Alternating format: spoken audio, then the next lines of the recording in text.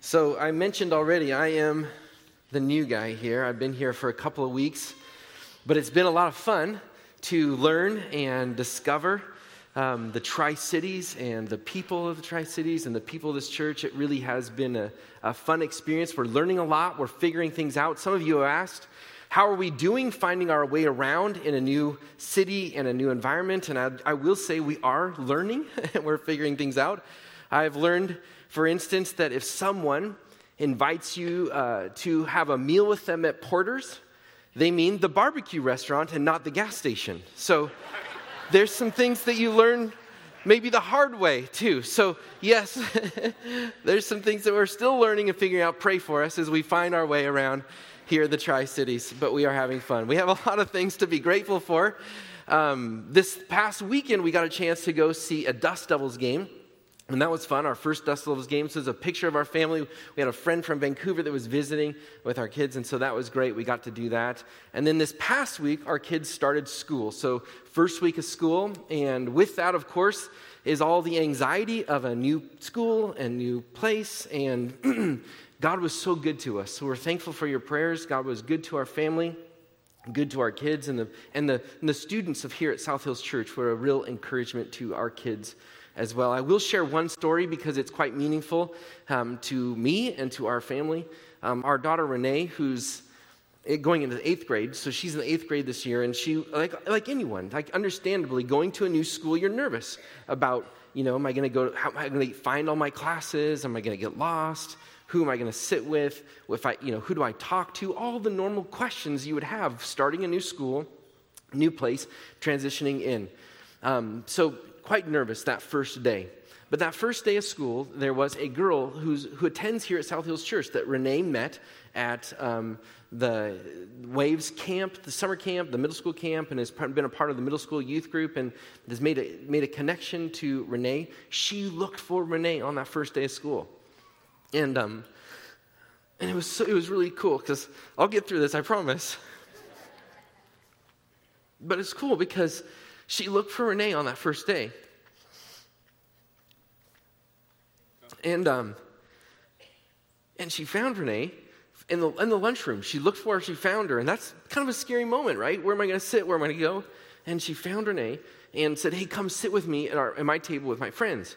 And so by the time Renee gets to that table, all the seats were taken. There was no space for Renee to sit down.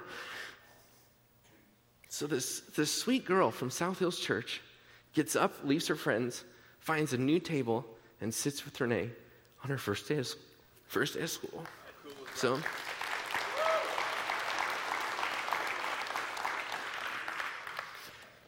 it's small stuff, but it's meaningful. So thank you for your prayers, and thank you for, we're grateful for this church family already, for the people that we're meeting.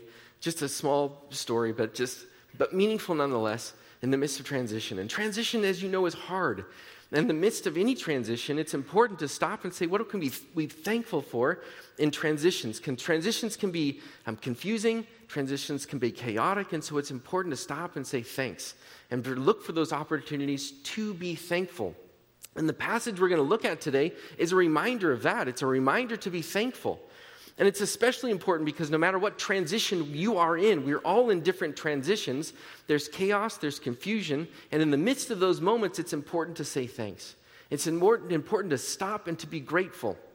And the passage we're going to look at is an important passage because it helps us understand that. But let me warn you right at the beginning that this is not an easy passage. That what we are going to look at today is extremely challenging. So I just want to be upfront with you. This is very, very challenging passage. Why is it so challenging? Well, it's challenging because being grateful isn't always so natural to us. In fact, what's more natural to us most of the time is to be ungrateful, to look for things to be critical about or to complain about. That tends to be more natural. So this is a challenging passage. So you think about parents.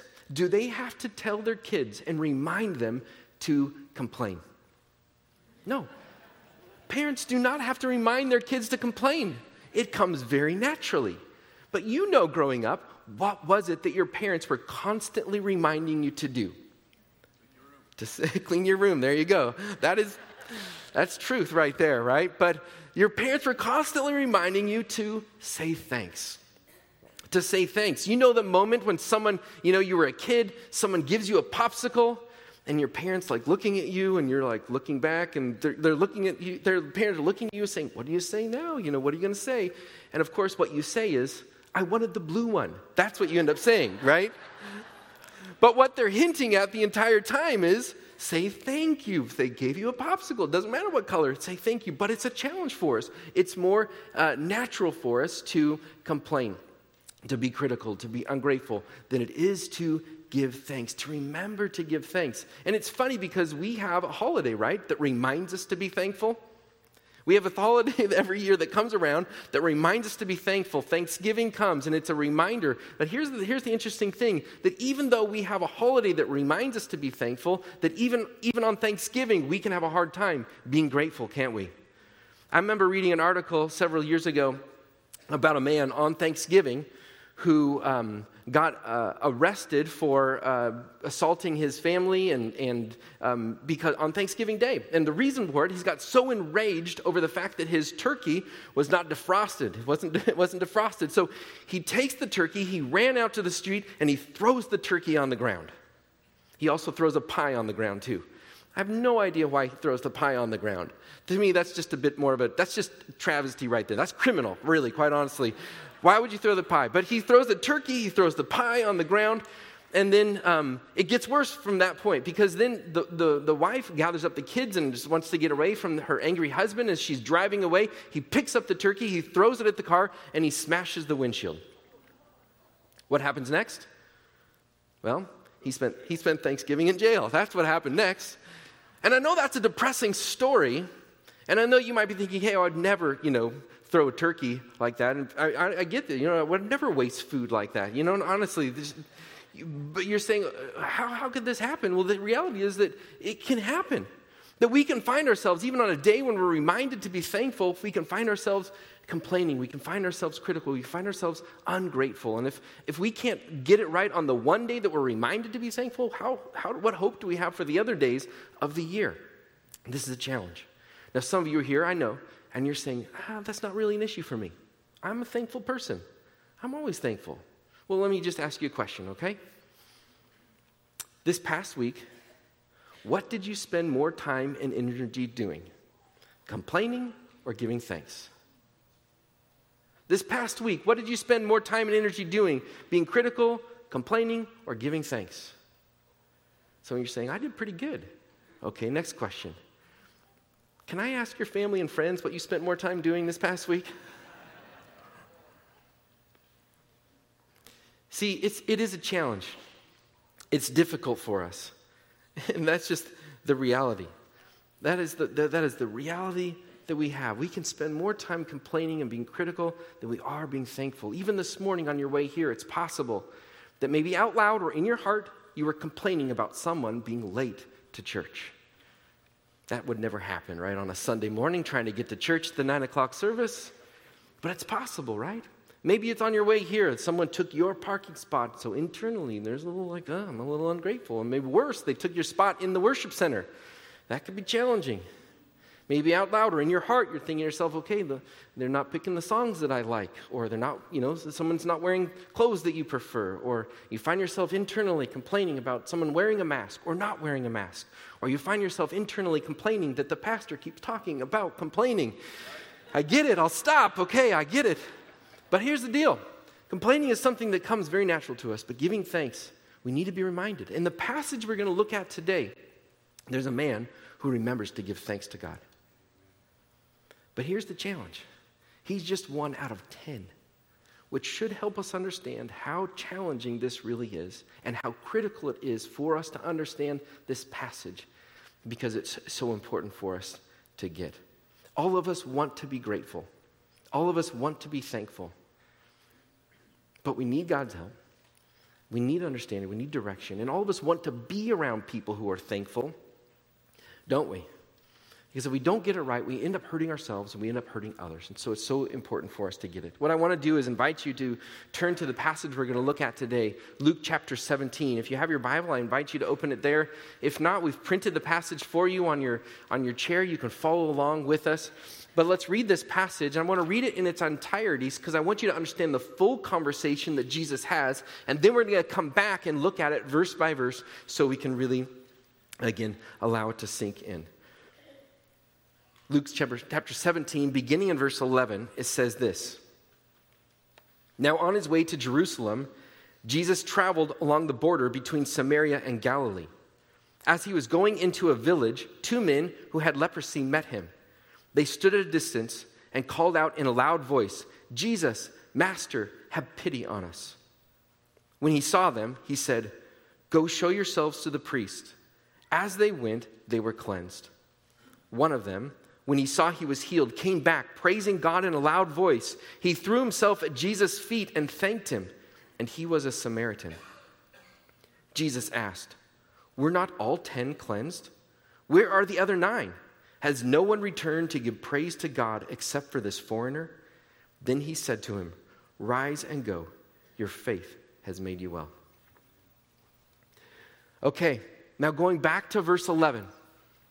This helps us understand the context of this passage. Verse 11 is important for us to get. Jesus is on his way to Jerusalem, it says, and he traveled along the border between Samaria and Galilee. So Jesus is headed to Jerusalem. We know that. It's mentioned multiple times in Luke that Jesus is set to go to the cross to accomplish his purpose there, the salvation for those who would respond to his gift. So this is what he's headed to do. On his way there, he's headed through this border area between Samaria and Galilee. That's a Samaritan area and a Jewish area. There's the border there. And of course, this is important for us to understand because a border area like this, like as in many places in the world, is a very hostile territory. It's very hostile because the 2 bordering people groups despised each other. In this case, the Samaritans and the Jewish people despised each other. They hated each other. So this was a very hostile environment.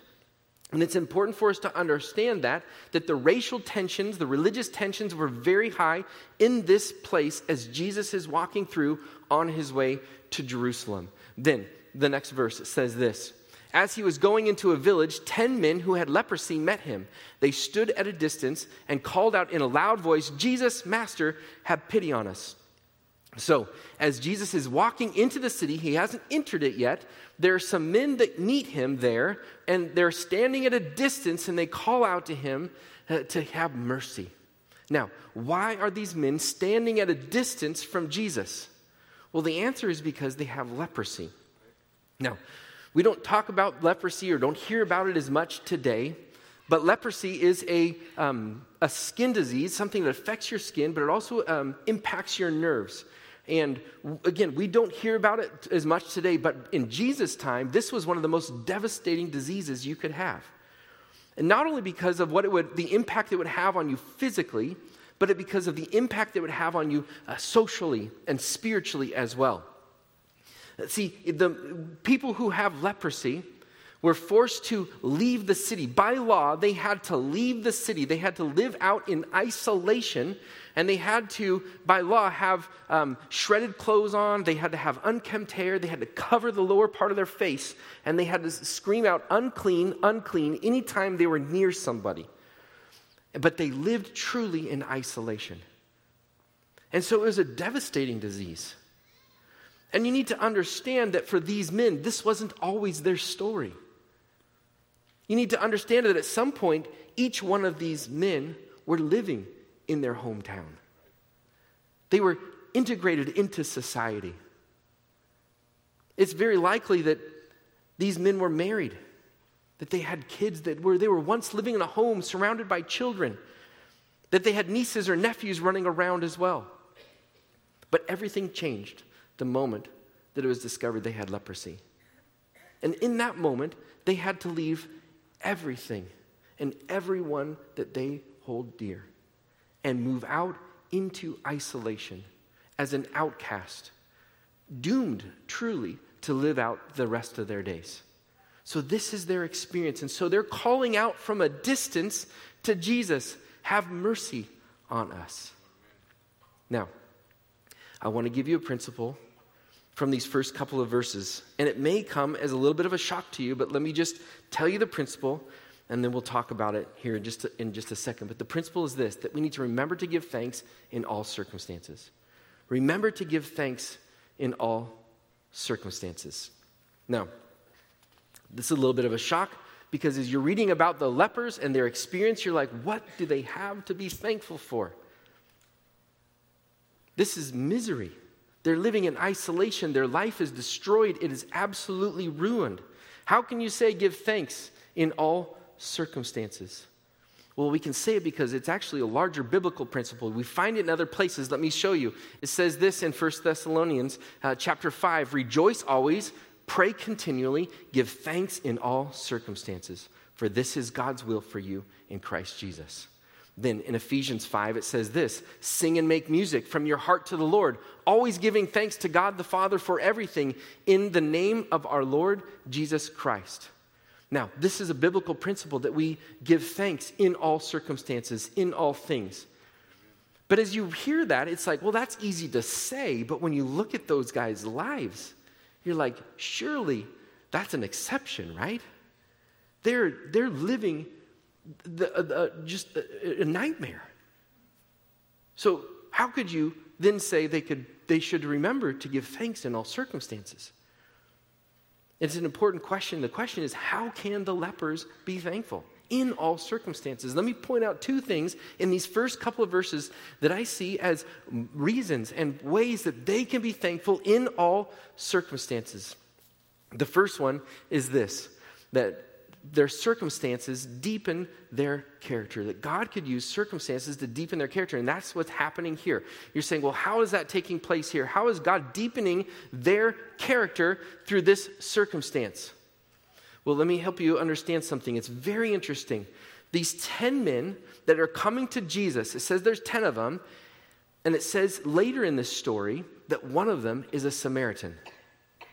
Now, this is really fascinating.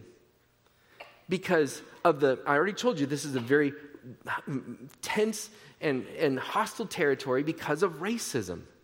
There was very strong racial divide, ethnic divide, religious, spiritual divide between the Jewish people and the Samaritan people. But all of a sudden, here you have a Samaritan hanging out with a bunch of Jews.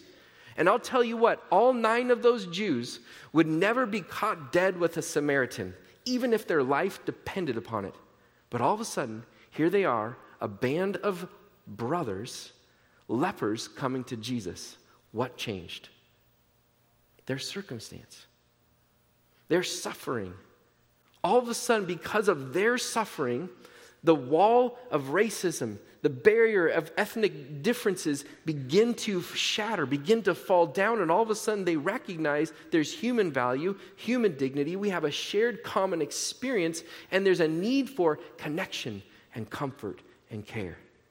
God's using the circumstance to deepen their character. God talks about it in James chapter 1. It says this, consider it pure joy, my brothers and sisters, whenever you face trials of many kinds, because you know that the testing of your faith produces perseverance. Let perseverance finish its work so that you may be mature and complete, not lacking anything. It says, consider it pure joy when you face trials and testings of many kinds. When you face these things, when you face challenging, even painful circumstances, because God can use it productively in our lives. That He can mature us. He can develop character, that He can deepen who we are. And in the case of these lepers, they have now formed a community that never would have been formed before. They're no longer divided by racism, but now they're bonded through their common shared experience. Their character is being developed. They are being matured. And that's true for us as well, isn't it? Perhaps through your own painful circumstances, God has used it to deepen your character, to give you a deeper understanding and care for people, a compassion for others who have gone through or going through the same experience that you have gone through. That through your painful experiences, God has opened up doors for you to have a relationship with people that you never would have had a relationship with before, because it broke down stereotypes and it broke down distinctions, and you began to recognize and see people with a whole new lens. because of the circumstance that you went through. That God can use even our painful and difficult circumstances to bring us to a new understanding, a new care for people. And this is true for my family. Just a little bit of the history. You know, I've shared a couple weeks ago that our son Jay was born with cancer. And all of a sudden, we were thrust into a whole new world of chemotherapy and cancer treatment. We were in the hospital with families who were dealing with all sorts of different places and stages of cancer. And all of a sudden, we were in this brand new community with this whole new understanding and a whole new compassion for what people go through and for the caregivers and what they're offering and the resources that are out there. And then, as you know, our son is a cancer survivor, but he's an amputee. And now all of a sudden, we're thrust into a whole new world of prosthetic care. And we're all now all of a sudden connecting with people who have prosthetics and over time even connected back with people who are going through the front end of what we had traveled through. And we're now all of a sudden have a new sense of understanding and compassion that God has matured us and developed us in a certain way to meet and care for people in that place. This is what God does through painful circumstances in our life. And in our life, it opened up the door to a whole new way of looking at family. That as we thought about how we expand our family and growing a family, that my wife was like, we should consider adopting. And as we prayed and as we talked, and that's a whole other story that I'll tell you another time, we found ourselves in a place where we were focused on adopting children from China. Because we had heard that there are kids in China who are waiting for families who had limb loss and limb difference, just like our son Jay. And if we could bring a child into our family, even if they're coming from a different ethnic background or origin or place, that even in our family, because of their limb loss and our son's limb loss, they would say, oh, we're still the same. And we can comfort each other. And because of our experience, we had a new understanding of resources and a new way to care. And so God just used our pain and challenge and confusion to open up a whole new way of seeing the world and a whole new purpose for what our life looks like. This is what God does. Now you look at the story and you're like, this is miserable. And all of a sudden you recognize, oh, they're living in a completely different community that they never lived in before, with the racial boundaries and stereotypes broken down. And God is using it to mature them, to develop their character. But here's a second thing. There's a second way that they can give thanks in all circumstances here in this first few verses. The second thing is this, that their circumstance draws them to Christ. Their circumstance draws them to Christ. Look at verse 13. I'll come back to this in just a second, but look at verse 13. It says this. And they called out in a loud voice, Jesus, Master, have pity on us. They're coming to Jesus. Their circumstance, their pain, their challenge, their confusion is drawing them to Christ. We can go back to the principle so you can see it if you want to write it down, but this is so important. That God can use painful circumstances, difficult circumstances to draw us to Him, to call out to Him. Where we, at some point, abandon hope in our resources and confidence in what we bring, but say, God, I need you. I need your resources. I need to stop putting confidence in my abilities and in you. That's what they came to, the point where we can't cure it, we can't solve it, we are at the end of things. We have no other way to turn. And because of that, it turns them towards Jesus. It draws them to Christ. And it's possible without that circumstance that they may not have wanted to seek Jesus. That they may not have wanted to come and say, we need mercy. That they would have thought, yeah, I'm doing okay on my own. I'm figuring it out. But instead, their painful circumstance, the challenges, draws them to Christ. And this is important for us to see as well in our lives. I love this quote from Helen Keller. She said this, I thank God for my handicaps, for through them I have found myself, my work, and my God. Helen Keller, of course, was blind and deaf, and is a truly remarkable person. But it was her saying, I'm thankful for this. I'm thankful for my handicaps because it helped me understand who I am, the work that God has for me, and more than that, it helped me understand who God is. It drew her to Christ. For some of you, that's been part of your story as well, where there's been a painful circumstance, a challenging moment, And it's drawn you to Christ because you have to depend on him. And God can use even difficult things in our life to trust him in a new way. For me personally, it was a life-threatening physical condition in my life that actually brought my parents to faith in Jesus Christ when I was a baby. It was the death of my cousin Brett that brought my Uncle Hal to faith in Jesus Christ. In the midst of difficult and challenging circumstances, God can use it to call us to him, to depend on him. In the midst of a pandemic, I tell you, I've had dozens and dozens of conversations with people who in the midst of these past few years have started turning to say, I want to have conversations about Jesus. Or I have a new understanding or appreciation for the church and a desire to connect in community with God's people. But God is using loneliness, isolation, challenges to draw people to himself. See, God can use all of these things. And it's important for us to remember to give thanks in all circumstances. There's a pastor who, his name is Martin Rinkhart, and he authored a hymn called "Thank We All Our God." He was a pastor in the 17th century. In fact, it's an interesting story. He became a pastor during the 30 Years' War in Germany, which in many ways was the most devastating war in all of Germany, even more so than World War I or World War II.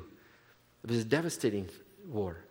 And his pastorate was during this 30 Years' War. And he lived in a little town called Einsberg.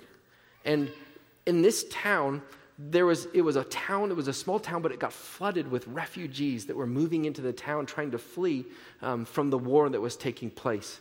And in this overcrowded city, a plague hit. And it was a devastating plague. It was so devastating that thousands of people were dying. In fact, Martin Rinkhart at one point was officiating up to 50 funerals a day. And over the course of his pastorate, he conducted somewhere near 4,500 memorial services. Can you imagine that? Including his wife's, by the way.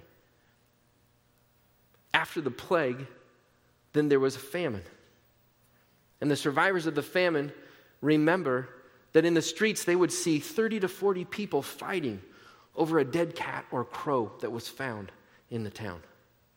That's how bad it was. But in the midst of that, he writes this hymn. He writes this hymn, "Thank We All Our God."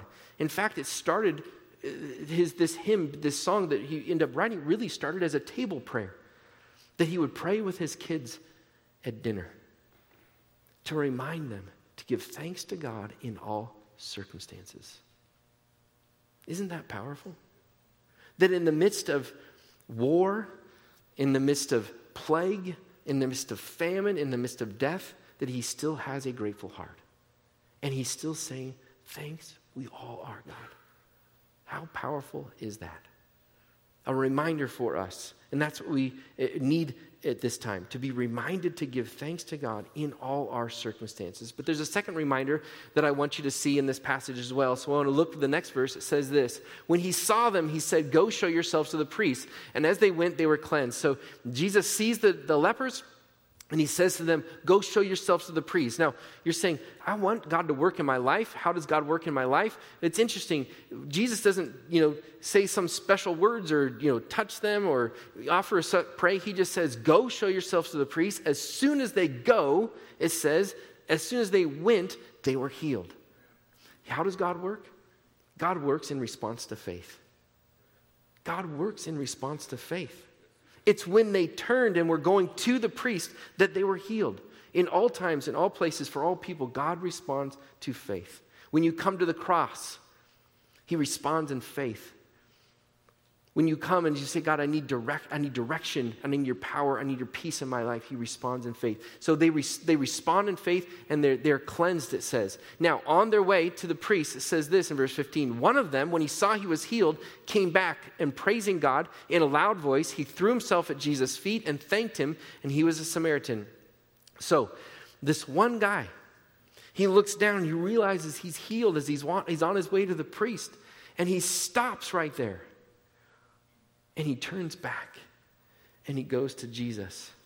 And it says that he's praising God in a loud voice. He's screaming, God, thank you. He's praising God. Thank you. And he throws himself at Jesus' feet, and he thanked him.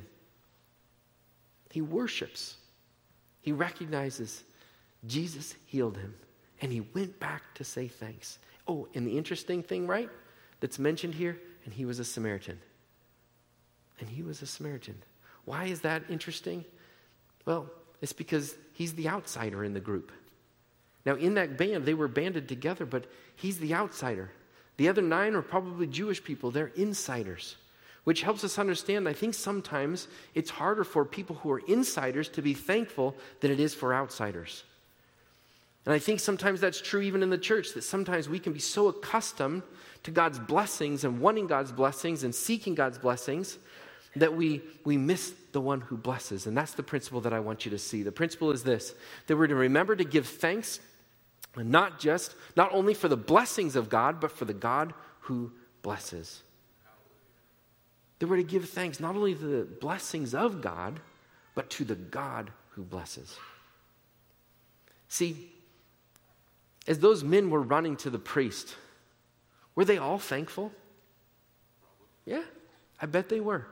Very thankful. When they're running to the priest and they see that leprosy is gone, they're all grateful for the gift of God in their life. But only one goes back and says, I want to thank the gift giver. Do you hear the difference there? Do you feel it? See, it's possible for us to be so thankful for God's blessings, but miss the God who blesses. It's possible for us to say, I'm so thankful for the weather, I'm so thankful for my family, I'm so thankful for my job, and miss the fact that all of those come from a source, from the God who blesses. The Samaritan goes back. He's the one that goes back, and he falls at Jesus' feet. He blesses, he thanks the God who blesses. He recognizes that it's God's the one that offered this to him. Now, sometimes when we read a passage like this, we like to think to ourselves, who would I be in this story? What role would I have? And my guess is all of us would like to imagine ourselves as the Samaritan, as the one who goes back and falls down at the feet of Jesus and says, thank you. But 9 times out of 10, we're probably continue to run. Thankful for the blessing, but missing the one who blesses. 9 times out of 10, it's likely that we're saying, okay, God, thanks for this, thanks for that. I'm entitled to that. God, I pray you're just like the vending machine. I get it from you. That's awesome. But we miss it. We miss the God who blesses and worshiping him, being reminded of who he is and what he's done. Now, here's the interesting thing. In the following verse, the Samaritan comes back, and Jesus says to him in the following verse, then he said to him, rise and go. Your faith has made you well. Now, he was already well. So what is Jesus talking about here? He'd already been physically healed. But now, as he comes back and he worships Jesus, the source, the giver of all good things, the one who blesses, Jesus blesses him again. And this time, literally translated, what this verse literally translated, it says, your faith has saved you. That's what it says in the Greek. Your faith has saved you. So what he's saying is, you're now spiritually healed. All 10 of the guys were physically healed. The one came back. He received extra blessing. He received salvation. He received spiritual healing because he went to the source. He recognized that there's a God who loves. There's a God who cares. There's a God who's powerful. He's the one that I need to worship, and I bow down at his feet. And he received spiritual blessing as well as the physical healing. We need to be reminded that there is a God who loves us and who wants to give us good gifts. But we also need to remember to give thanks to the God who gives those gifts, to give him praise, to worship him, to come back to his feet and say, thank you, Jesus, for who you are and what you've done. As we come into the closing of this service, we're going to enter into a time of communion. And this time of communion really is an opportunity for us to be reminded of what God has done for us, to come back to the source, to come back to the one who gave his very son for us. I love how it says it in 1 Corinthians. We don't have to go back to it, but it just talks about how we've been given this indescribable gift in Jesus Christ. And we shouldn't take it for granted. That Jesus Christ died on the cross for your sins and mine. That each and every one of us, in many ways, are like those lepers. That because of our sin, we are separated from God. That there's loneliness, there's isolation, there's pain because of our own guilt, the burden that we carry. But God doesn't want to just leave us there in isolation and pain. He did something about it. He sent his son, Jesus Christ, to die on the cross for our sins, to take the disease of sin from our lives, and he put it upon himself and then gave us his righteousness so that we could be free, so that we could live. This is what Jesus has done for us on the cross. This is the indescribable gift. And as we come into this time of communion, it's an opportunity for us to be reminded of that gift that he's given to us. And so I'll just say two things, and we're going to worship here as we enter into this time of communion. Communion truly is an opportunity where we get to remember what God has done. And there's two elements. There's the bread and the cup. And we're going to talk about it together. And what I would invite you to do is just hold on to this just for a moment. We're going to take the bread together after we sing the song, and then we're going to sing another song and take the cup together, because I want this to be an environment, a worship environment where we can say thanks through our singing, through our prayers, and then we be reminded as we take these elements.